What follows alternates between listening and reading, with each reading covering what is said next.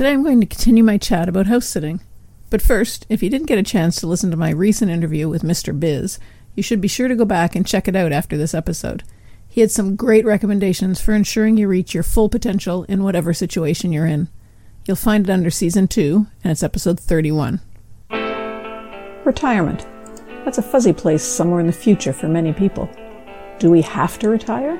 How do we prepare for it? Will we really be free? And what does that mean exactly? I'm going to answer these questions and more as I travel the road. I'll cover different topics related to having the life you want.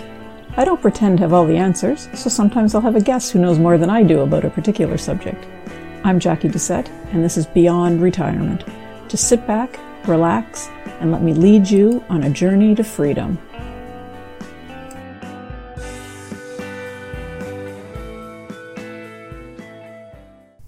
Hi everyone, welcome back to Beyond Retirement. This is episode 41, another solo episode.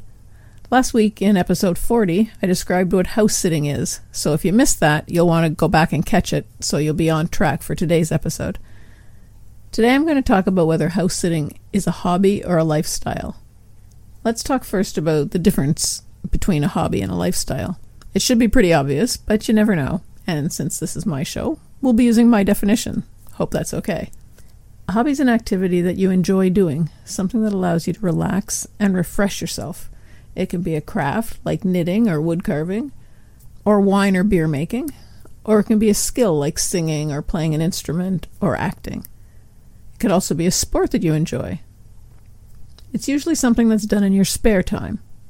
Maybe you make a special place for your hobby in your week, Wednesday evenings, Saturday afternoons, something like that, where you can devote your undivided attention to it. Or maybe it's an activity that you do only in time that's found in the nooks and crannies of your daily life.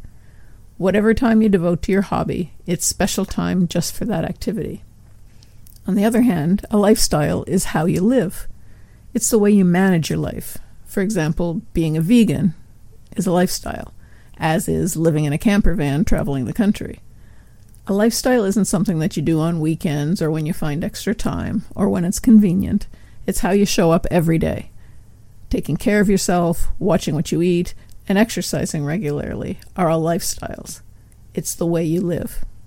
So where does house sitting fit into these descriptions? I guess it depends on what type of house sitter you are.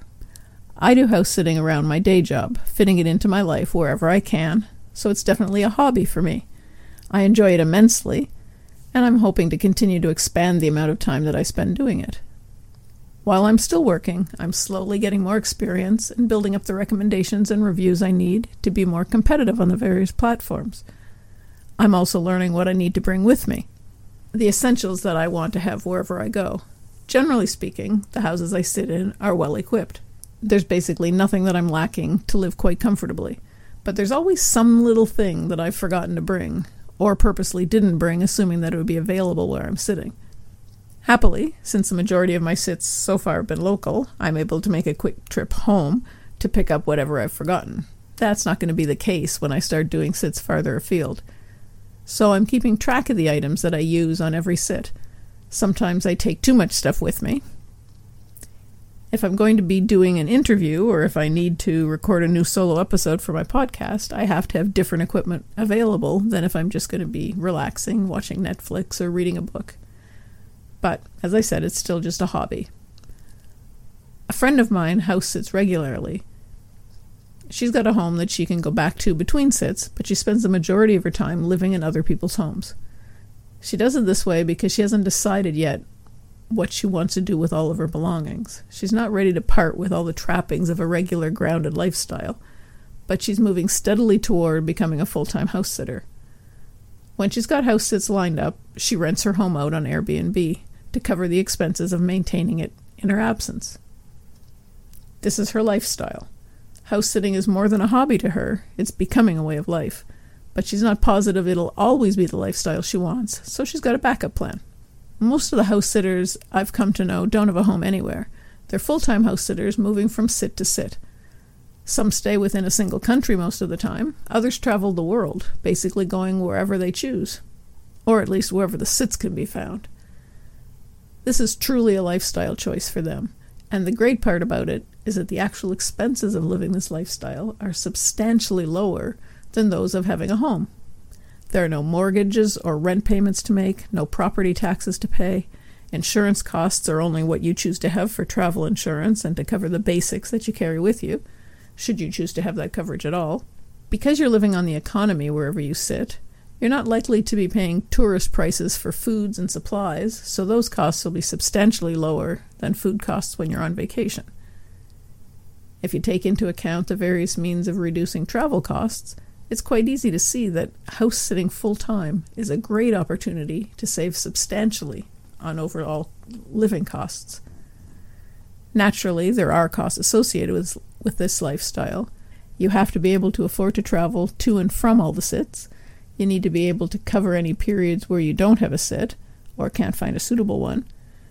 And there are routine costs, foods, clothing when you need something new, basic toiletries, stuff like that. So having an income is nice. Many house sitters have portable incomes. They earn money from a variety of online sources, like those I spoke of earlier in Season 1, being a virtual assistant, teaching English, affiliate marketing, that sort of thing. Something that can be done from anywhere and doesn't take up all your time. Of course, as a lifestyle, this isn't for everyone. Being a full-time house sitter means having nowhere to really call home. Everything you have is carried with you or put in storage somewhere and left indefinitely. This means learning how to pack incredibly light for air travel. Many house sitters have only a carry-on bag. I don't know how they work that. Some travel a little less frugally and have a check bag. It's definitely an interesting way to live, and maybe something to consider when you leave your 9 to 5.